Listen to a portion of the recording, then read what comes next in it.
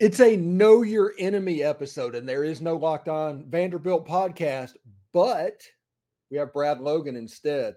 Stick around. This is the Locked On Ole Miss podcast.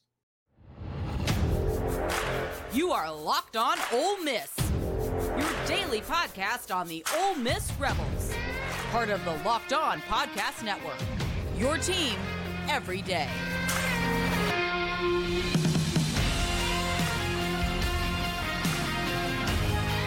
Thanks for making the Locked On Ole Miss podcast your first listen every day. We're free and available wherever you get your podcast, including YouTube. Part of the Locked On Podcast Network, your team every day. Also, we are making our final push towards 5,000 subscribers. Man, that is a huge landmark, 5,000 subscribers. But we have stuff planned for 5,000, 6,000, and 7,000. If you have not, please subscribe down below. And if you have, please tell a friend, because if we grow this by one person telling one person at a time, this is something that Ole Miss football and Ole Miss sports has not seen. So that is where we're at. Anyway, I'm Stephen Willis, and this is the Locked On Ole Miss podcast, and we're going to be joined by Brad Logan in just a second, but I do want to let you know these days, every new potential hire can feel like a high-stakes wager for your small business. That's why LinkedIn Jobs helps you find the right people for your team faster and for free. Post your job for free at linkedin.com/lockedoncollege. Terms and conditions apply. Ole Miss takes on Vanderbilt this weekend. We talk some big picture stuff, a lot of big picture stuff, to be honest. And we talk a little bit Vanderbilt as well and why I'm the president of the Ken Seals fan club. Anyway, Brad Logan from Inside the Rebels, Red and Blue Crew podcast, Believe in Ole Miss podcast, all over North Mississippi, high school voice, Brad Logan. Let's go. So Brad Logan from Inside the Rebels, Red and Blue Crew podcast, the Believe in Ole Miss podcast, the Mac South voice of North Mississippi high school football is joining us for our crossover today because there is no Locked On Vandy. We're going to talk about Vandy. This is a Know Your Episode edition. We're going to talk about that a little bit, but we're also going to do some big picture type stuff because Brad has that knowledge that of somebody that I can really get into the weeds with that on. How you doing, Brad? Doing well. Excited about a bit of a crossover here. This will air also on our podcast platforms as well. Mm-hmm. So excited about talking with you today. I've had a chance to listen to a lot of the shows that you've put out, and what I like about it is each show will target a specific demographic, whether it be on offense or defense. And I know we'll talk a lot about that today. What I think more than anything is this team is 5-1 and 2-1 in the conference. And I didn't expect him to be that. They're this 6-1. summer. 6-1. I'm sorry, 6-1, 2-1 in the conference. And nobody's talking about bowl eligibility, obviously, because they've only got one loss. I tweeted out a graphic last night. Lane Kiffin is number 3 behind Johnny Vaught and some dude from 1908 in winning percentage as the current head coach. I only expect that to go up. He'll bypass that dude from 1908, and it'll be him and Coach Vaught. The question is how long does he stay? Because Coach Vaught's roughly 74%. Lane's already at 68, close to 69%. So that's a different place than Ole Miss coaches have been. David Cutcliffe, Tommy Tuberville, Houston Nutt, all of those coaches had success, and maybe I'm missing somebody, but they never had this type of success. And they never had the type of road success at night in the SEC that Lane has had. I mean, he's 72%. Everybody else is below 50% on the road at night in the SEC. Those are – now, I admit I'm a nerd with numbers, and I get all that. But still, though, those numbers jump. And that just goes to show you where this program is in 2023 from where it's been in the past. And, by the way, Hugh Freeze also has a really good percentage at Ole Miss, but not as good as Lane. Yeah, because if you think about like Hugh Freeze, when he got to Ole Miss, he went 6-6, he went 7-5, and then he went 9-3 or something. He went 7, 8, and 9 wins back to back before he got to his Access Bowl. So Lane Kiffin did have that COVID year where he finished 5-5, but after that, it's 10 wins. Last year was 8-5, and if it wasn't, you can never convince me if the Auburn stuff didn't happen and all the stuff came down on the football team, that team doesn't at least win one more game and win 9. And this year's team is honestly feeling like if Ole Miss goes less than 10-2, it's just a meh type season. I mean, for it to be considered a good year, 10-2 seems to be the minimal. And once again, I'll go back to what you said on an earlier show. Correct me if I'm wrong, but I felt the same way. At least I thought this, and maybe you said something that at least made me think this. That I think I put too much stock into what Hugh was able to do on offense and defense versus what he was able to do, and I expected Ole Miss to go to Auburn and lose the game. That's what I picked it. That's what I picked this summer. Now, obviously, that changed a lot when we saw how poor they were playing on offense. So I'm not at all surprised that Ole Miss won the game. But I did feel a little uneasy that Ole Miss would have much more of a problem. And they had some issues in Auburn, but they won the game. That's all that matters. But Yeah, you said something. I think what you said is I believe Ole Miss has a better chance of losing this game. If they win this game, I wouldn't be surprised to see them go 11-1. I'd be more surprised in one way or the other. I forget how you worded it. At the end of the day, Ole Miss has a chance to go to 11-1, and I've said all along, and people call me all sorts of things, so whatever, get your guns out. I think Ole Miss had a better chance, I said before, of winning at Georgia than they did at Auburn. I think if Ole Miss plays a complete game at Georgia, they absolutely can win the game. I think there's some things that have to happen.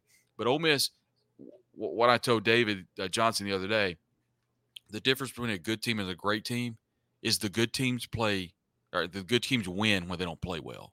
And I think that's what's making Ole Miss a great team right now.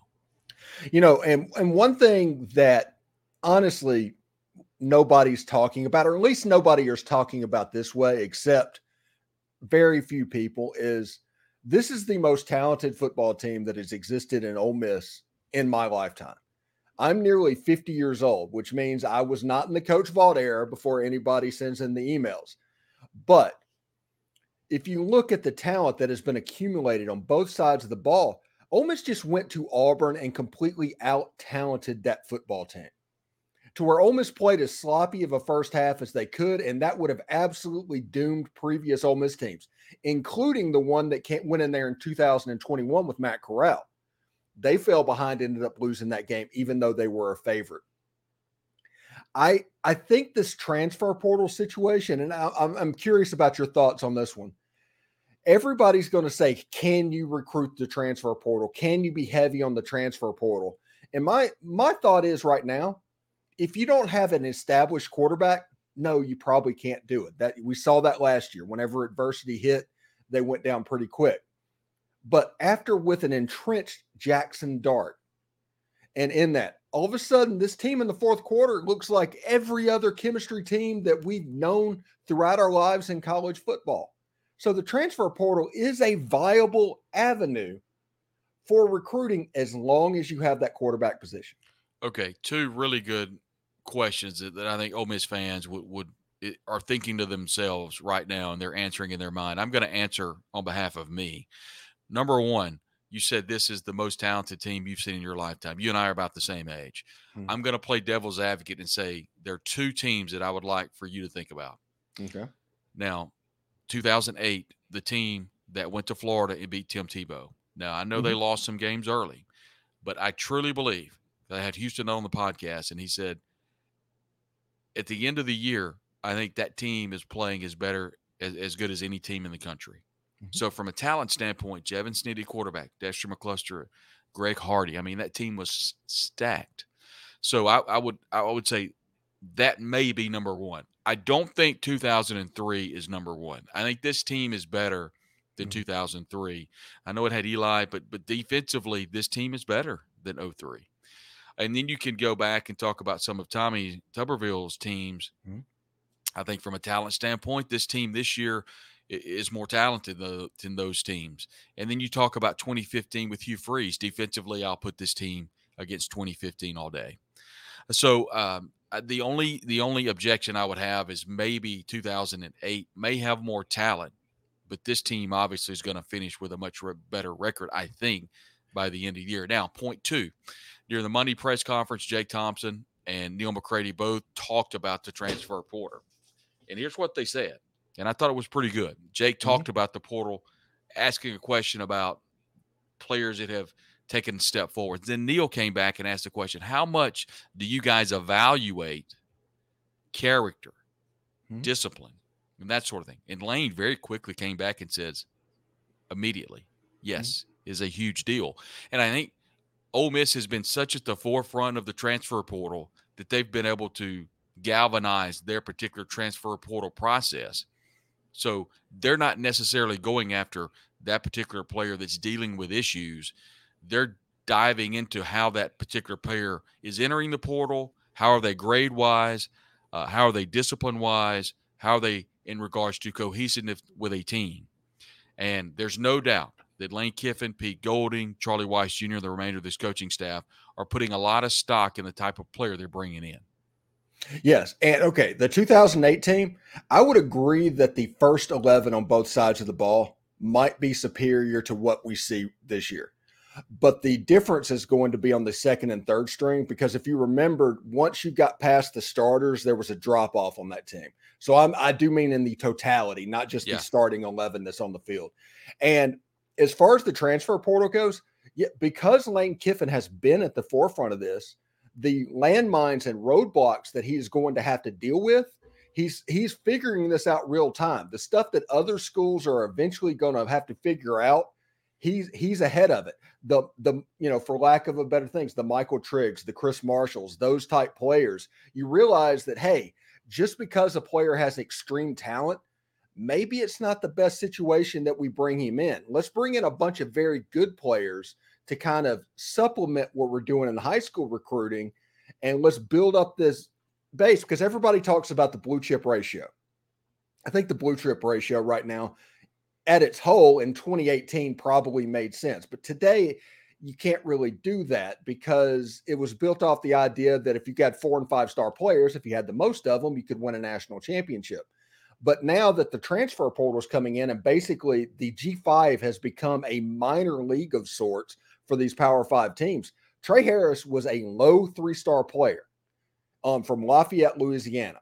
I think that he is potentially everybody, just before you blow up my comments, the best receiver in the SEC this year, because he's played 4 years. He's played 4 games. He's averaging 5 catches a game, about 120 yards a game, and a touchdown and a half a game. That's what Trey Harris is doing this year. Malik Neighbors, all those guys, I get it. But those type of players, whenever people were doing the blue chip ratio, didn't necessarily fit in to what they were tabulating. Yeah, he's playing Sunday football. And, he's playing his way into the National Football League. The one player that Ole Miss was not able to land that I think everybody's kind of circling is Keon Coleman. That's still one component in this offense that Ole Miss is really needing. And I think they're really needing it now because of the injury to Jordan Watkins. And now he's going to play, but Lane admitted he's going to play sparingly. There's only so much you can do. And I think they were forced to put him in after Ole Miss fumbled the punt. They was able to land back on it with Dayton Wade. And then Lane even admitted that Dayton Wade had to actually get an IV because he was, pretty much spent. He didn't come off the field very much. I'll tell you one disappointing thing for me, Steven, is that Ole Miss has not got very good depth. They do not have very good depth at the wide receiver position. And not being able to have Braylon Brown come in and give significant snaps, not being able to have Aiden Williams come in and give significant snaps, I think that could be problematic the next couple of weeks. Whenever we come back, we'll address that a little bit, because I don't know if it's a depth problem at wide receiver as much as it is a favorite problem by Lane Kiffin and wanting to use Trey Harris, and then moving him to slot means you had new position players at multiple positions, and that kind of messed up the chemistry of your unit. But we'll talk about that in just a second. But today I do want to let you know that today's show is brought to you by Prize Picks. Prize Picks is the most fun I've had, winning up to 25 times my money this football season. You just select 2 or more players, pick more or less on their projected stats, and place your entry. Prize Pick offers weekly promotions that can lead to big payouts like Taco Tuesday. Each Tuesday, Prize Picks discounts select player projections up to 25% to provide even more value. Prize Picks now offers Apple Pay for quick and easy deposits into your account this season. Go to prizepicks.com/LockedOnCollege and use promo code LockedOnCollege for a first deposit matchup to $100. Again, go to prizepicks.com/LockedOnCollege and use code LockedOnCollege for a first deposit matchup of up to $100. It's daily fantasy sports made easy. Also, I want to tell you about LinkedIn Jobs. These days, every new potential hire can feel like a high stakes wager for your small business. You want to be 100% certain that you have access to the best qualified candidates available. That's why you have to check out LinkedIn Jobs. LinkedIn Jobs helps you find the right team, right people for your team faster and for free. We all know how to create a social media profile. We're 20 years in at this point. We've done Facebook profiles, X or Twitter or whatever that's called now, profiles. All of these things. LinkedIn is no different. So go there and create your profile. Then add your purple hashtag hiring frame to your profile, and you can spread the word that you are, in fact, hiring. Simple tools like screening questions make it easy to focus on candidates with just the right skills and experience to quickly prioritize who you'd like to interview and hire. Listen, when you hire the right football coach for your football program, all of a sudden you have playoff aspirations and everything goes well. But if you have the wrong one, hire him, you'll end up doing this 3 years later. So hiring the right team member can have a positive and measurable impact on your business, because if you hire the wrong one, you might be doing this in 3 weeks, not 3 years. That's why small businesses rank LinkedIn Jobs #1 in delivering quality hires versus leading competitors. LinkedIn Jobs helps you find the qualified candidates you want to talk to faster. Post your job for free at linkedin.com/lockedoncollege. That's linkedin.com/lockedoncollege. Terms and conditions apply.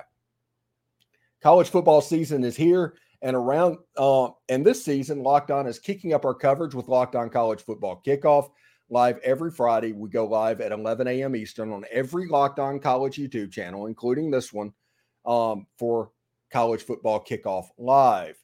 It covers playoff implications, the conference rivalry games, and it goes in depth like only Locked On can, including the insight and analysis from our stable of Locked On College hosts covering their team every day. Find Locked On College Football Kickoff Live every Friday at 11 a.m. Eastern on any Locked On College YouTube channel. You will not want to miss this. All right.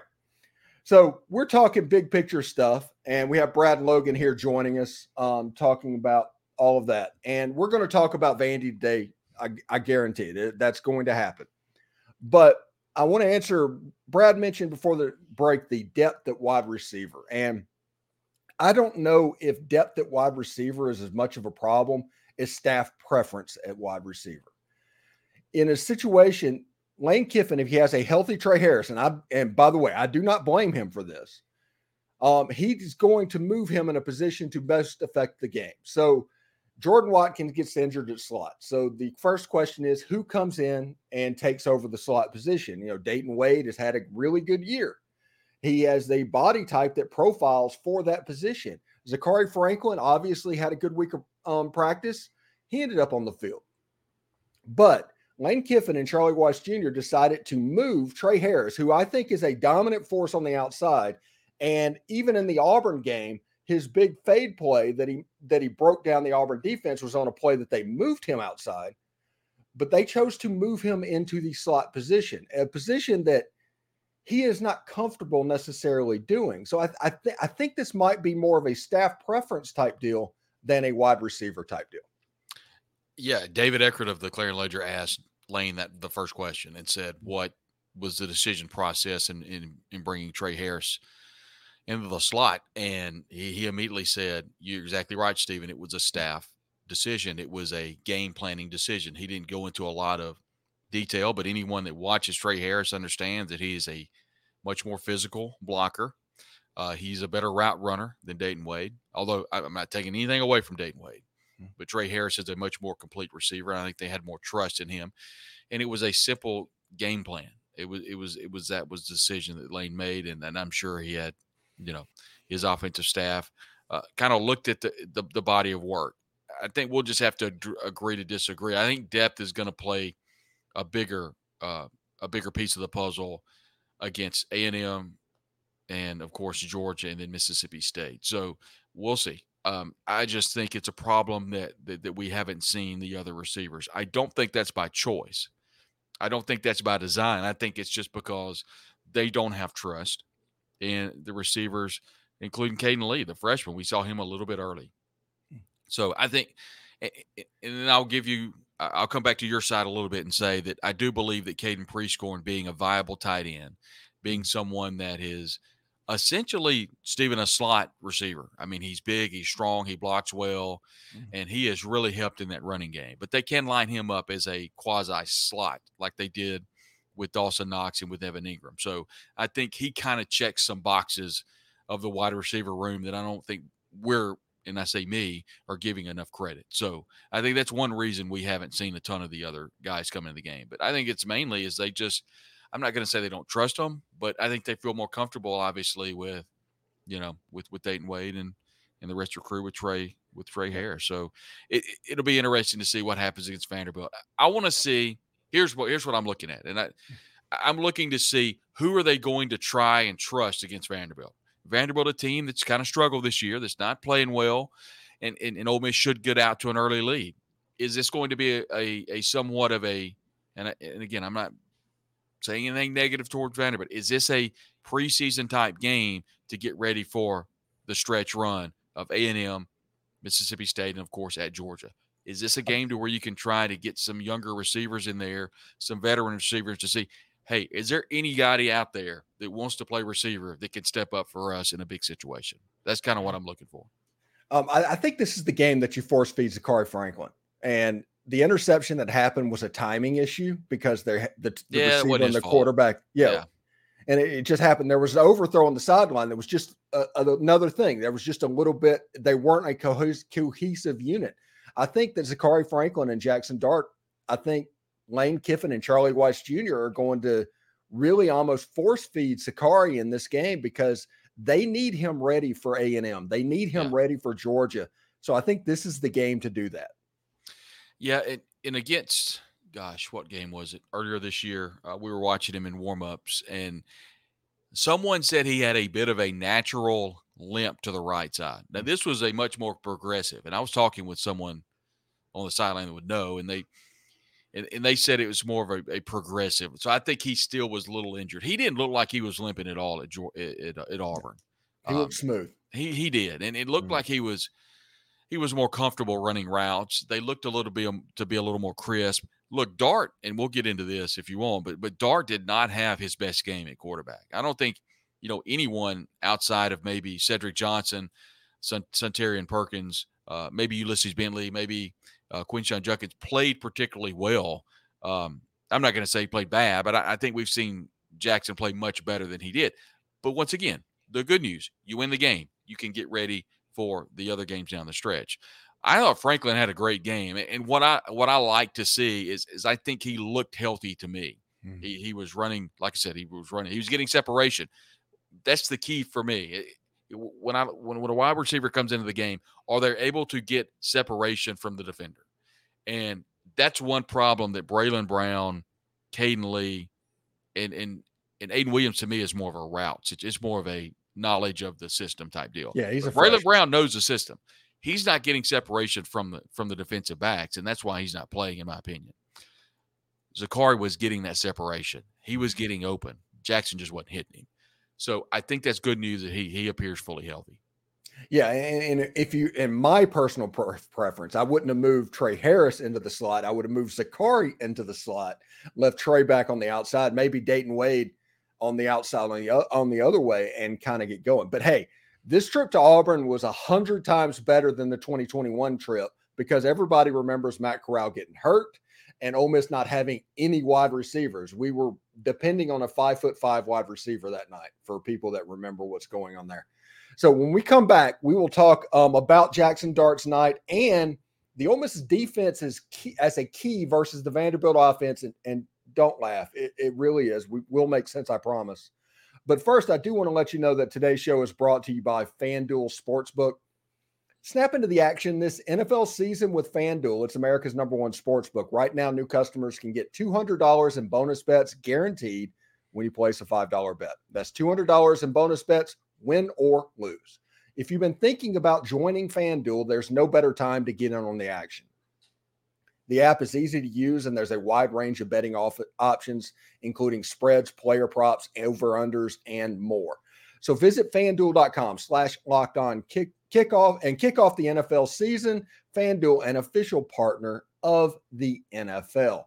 Also, just to let you know, the Rebels play the Vanderbilt Commodores Saturday at 6:30 p.m. Eastern. If you're not in Mississippi, you don't have access to Super Talk, you can listen to the soothing sounds of David Kellum and the Rebels hometown crew as Ole Miss looks to continue their run. Catch every play of the Rebels home team broadcast with SiriusXM on channel 190 or in the SXM app, searching Ole Miss Rebels. Also, the Locked On Ole Miss podcast is there as well.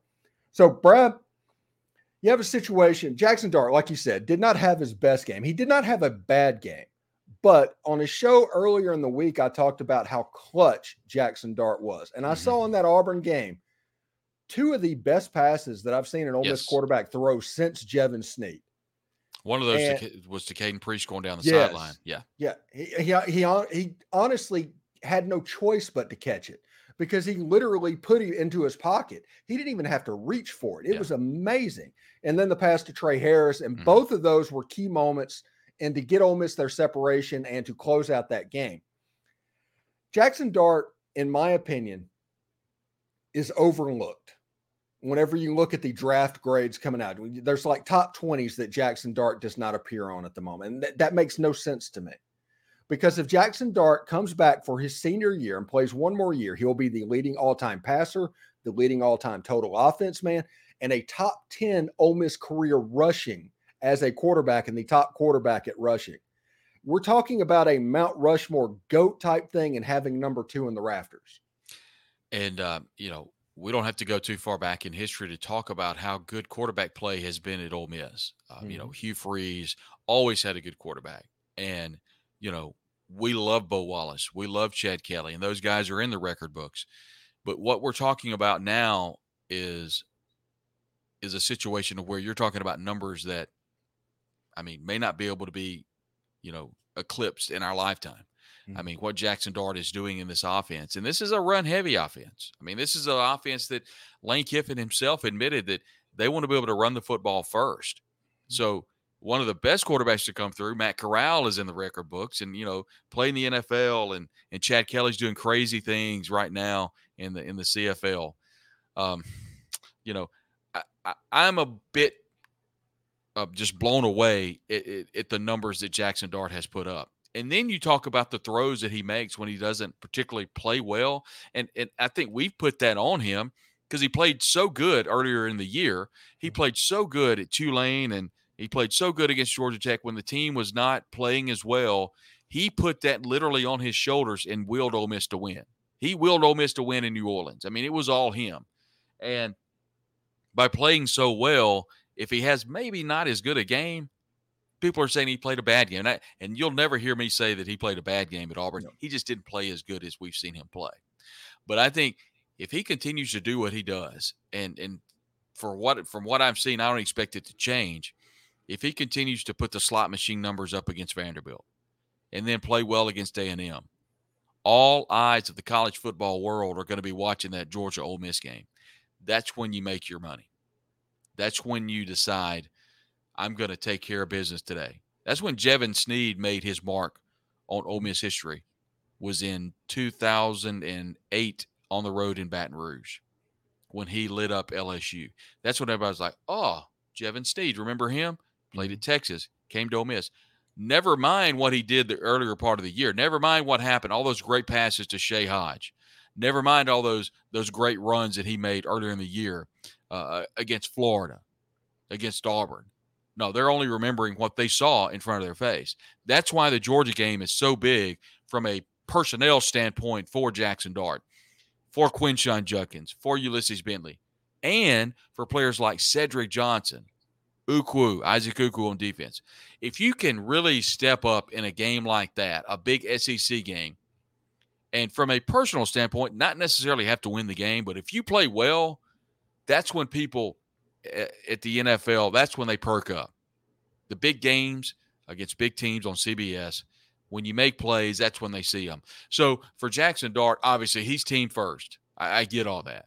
But from a personal standpoint, that's when you make your money, is big games against Georgia. And then there'll be a lot of eyes on the A&M game, but not near as many on the Georgia game. Bringing it on to this week, because we've done a lot of big picture stuff in this episode, and this is on my show, at least, it's going to be the Know Thy Enemy episode. let's talk a little bit about the Vanderbilt Commodores before we get out of here. I think the major matchup, like Ken Seals will be starting at quarterback. This will be our third or fourth quarterback in a row. And as you might not know this, Brad, I am the president of the Ken Seals fan club. And I have to recuse myself this week because of Ole Miss, but I'll go back to being the president of the Ken Seals fan club next week. Ole Miss's defense against Vanderbilt's offense is going to be a major key. You have a situation to where Vanderbilt is pretty good at wide receiver with Will Shepherd and Jalen McGowan. Ken Seals is doing a decent job of taking care of the ball. And if you look at 2019 and 2021, the last 2 times that Ole Miss has hosted Vanderbilt, they've only scored 31 points each time. Now, Ole Miss has won each game kind of in a pseudo boat race. I mean, 2021 with Matt Corral and those guys, Ole Miss only won 31-17. So it might get a little squirrely, but I'm of the opinion that if Ole Miss's defense performs well against Vanderbilt's offense, I don't know if Vanderbilt's going to be able to score enough points to make this game, I don't know, squirrely. I don't think so. I think what Ole Miss is able to do on defense, they'll limit Vanderbilt's offense. You know, Ray Davis leaving. Ray Davis did a lot against Ole Miss last year. Remember, Ole Miss went to the half. I think they were at one point it was 17-7, and then Jonathan Mingo hit a big pass, and Ole Miss scored to go into half, trailing 17-14 in Nashville. And of course, they opened it up in the second half, and Jonathan Mingo would finish with like 1,000 receiving yards in the second half. This year, I just don't know that they have that big time running back. That's going to force Ken Seals to go to the air early. Ole Miss did a good job of limiting Will Shepherd. Will's going to get his catches. McGlowan's a good player, but defensively, Vanderbilt doesn't have that normal linebacker that they always have. You know, they've really struggled in the secondary, but they played Georgia pretty good, the week before last at home. So, you know, you have to prepare for that. But I think Ole Miss comes out. I think they need to establish a run with Quinshon Judkins, get up a couple of scores, and then go to the air and start working on that passing attack. And, you know, the line opened up, I think, you know, at 24.5. I don't know where you have it with your the provider that you use, but I was looking at my provider and they had it right at 24.5. So I haven't checked it. We're in that ballpark as well. Yeah, may have gone up the point. I haven't checked it, but it's going to be roughly 4 to 5 score game according to Vegas, and that's probably where it finishes. Vanderbilt always plays Ole Miss tough. I think one of your podcast titles was the JP Game of the Week, and that gives people, you know, talk about Will Zolman? Did I get that Greg right? Zolman. Greg Zolman. Mm-hmm. Everybody's He got still that gives ingrained. me nightmares. Oh my gosh, that touchdown across the middle! I think that was 98 or 99 when they lost that game. So, but they're not the players that they were. You know, I was chatting with Jordan Matthews, who's going to be on the call for the game, and we were talking about that particular game in 2012 when Ole Miss lost to Vanderbilt. I think it was 29-28. It was very close. It was a 1-point game, and Ole Miss would go on to play in the Birmingham Bowl in 2012. That was Hugh Freeze's first year. And Jordan remembered that he told me, he said his hand got hit in the first half, and they had to give him a shot, and he couldn't feel his hand. So in the second half, he had his feeling coming back. He was just looking for the number 87 Matthews, the receiver that was so good, and he caught like 14 or 15 passes that night. They won the game, and I just don't think it's going to be that type of Vanderbilt team, and they're not as good as last year. So if Ole Miss comes out night game, I was talking with Ole Miss a little bit earlier. There are tickets remaining. I expect Vanderbilt probably sent some tickets back. So Ole Miss fans really need to flood the stadium and get Ole Miss past this game, and then as we say, the stretch run begins with A&M and Georgia and then Mississippi State. And don't think for a moment that Mississippi State's going to roll over and say, our season's over. You know, we can't do anything. Let's just pack it up. They're going to bring everything they've got. So Ole Miss is going to have a dogfight for the next 3 weeks, depending on what happens with Vanderbilt. And they should roll. But Vanderbilt's down. And like you said, A.J. Swan still fighting injuries. And the Commodore Hour on Monday night, head coach Clark Lee did point out that it would be your guy Ken Seals at quarterback again this week with, a questionable running attack for sure. Real quick before we get out of here, last year Clark Lee provided the blueprint of how to defend this offense, and other teams all year and into the beginning of this year have defended it the same way. Clark Lee is a good defensive mind, and he will have some stuff up his sleeve to make it hard for Jackson Dart and Quinshon Judkins. I have to imagine that something is going to be schemed up. Now, Vandy is not as good defensively as they were a year ago. They're not as good offensively as they were a year ago. But I think scheme-wise, look for Clark Lee to fool Jackson Dart at least once. Yeah, I mean, like I said, I expect it to be possibly pretty close in the first quarter, maybe even up into the first half. But I think talent just outweighs, schematics to a certain degree. And that's what we saw last week. And, I thought Hugh threw the kitchen sink at Ole Miss. And I thought the defense, particularly Pete Golding, did a great job of defending, the halfback pass, a lot of the moving, the quarterback draws, the quarterback, what I call tacks, where they pull either the end or the guard or maybe even the tackle in some cases. And I just thought they filled holes nicely. Didn't tackle particularly well. I thought Sunterian Perkins, missed one of the, I think it was maybe either Cobb or I think maybe it's Jarquez Hunter in the hole. Yes, Jarquez Hunter on the touchdown. On the touchdown run, yeah. Mm-hmm. And so he's got to break down. He's got to make that tackle. But, for the most part, I thought they filled gaps nicely. I think if they do that on Saturday, continue to improve on tackling. Once again, I'm not saying this is a scrimmage game by any stretch, but it's a great opportunity to hopefully get some players into the second half. And you're hoping for Ole Miss. No one gets injured. You get past this one and get ready for the stretch run. Yeah, my prediction for the game is 41-14 Ole Miss. What you got? Yeah, basically, I think they'll score another touchdown. I think it's like 48-21, 48-17. But I think a convincing Ole Miss win. I expect Ole Miss to score a lot because I think they're going to try some things in the second half. I think they're going to try some running backs. I think this could be a case where we could see Jam Griffin some. We haven't seen him very much at all. But Walker I really Howard. Think Ole Miss fans, Walker Howard in the second half, maybe even get Spencer Sanders some work and kind of rest Jackson Dart if you can to get him ready, to get him off that knee as much as you can. And then everybody's looking at Zachary Franklin. You pointed his name out. Braylon Brown, Caden Lee, Aiden Williams. Who's some players we can see in the second half to get some good work if Ole Miss can get that commanding lead. Thanks again for making the Locked On Ole Miss podcast your first listen every day. We're free and available wherever you get your podcast, including YouTube. Part of the Locked On Podcast Network, your team every day. Also, by the way, if you're listening to my show, check out the Red and Blue Crew podcast. Check out the Believe in Ole Miss podcast. All the stuff that Brad does is absolutely fantastic and worth your time. I'm just plugging podcasts all over the place this week, Brad. Well, we have to lean on each other. Exactly. Anyway, Brad Logan, thank you very much for joining the show this week, and we'll talk again, buddy. Thank you.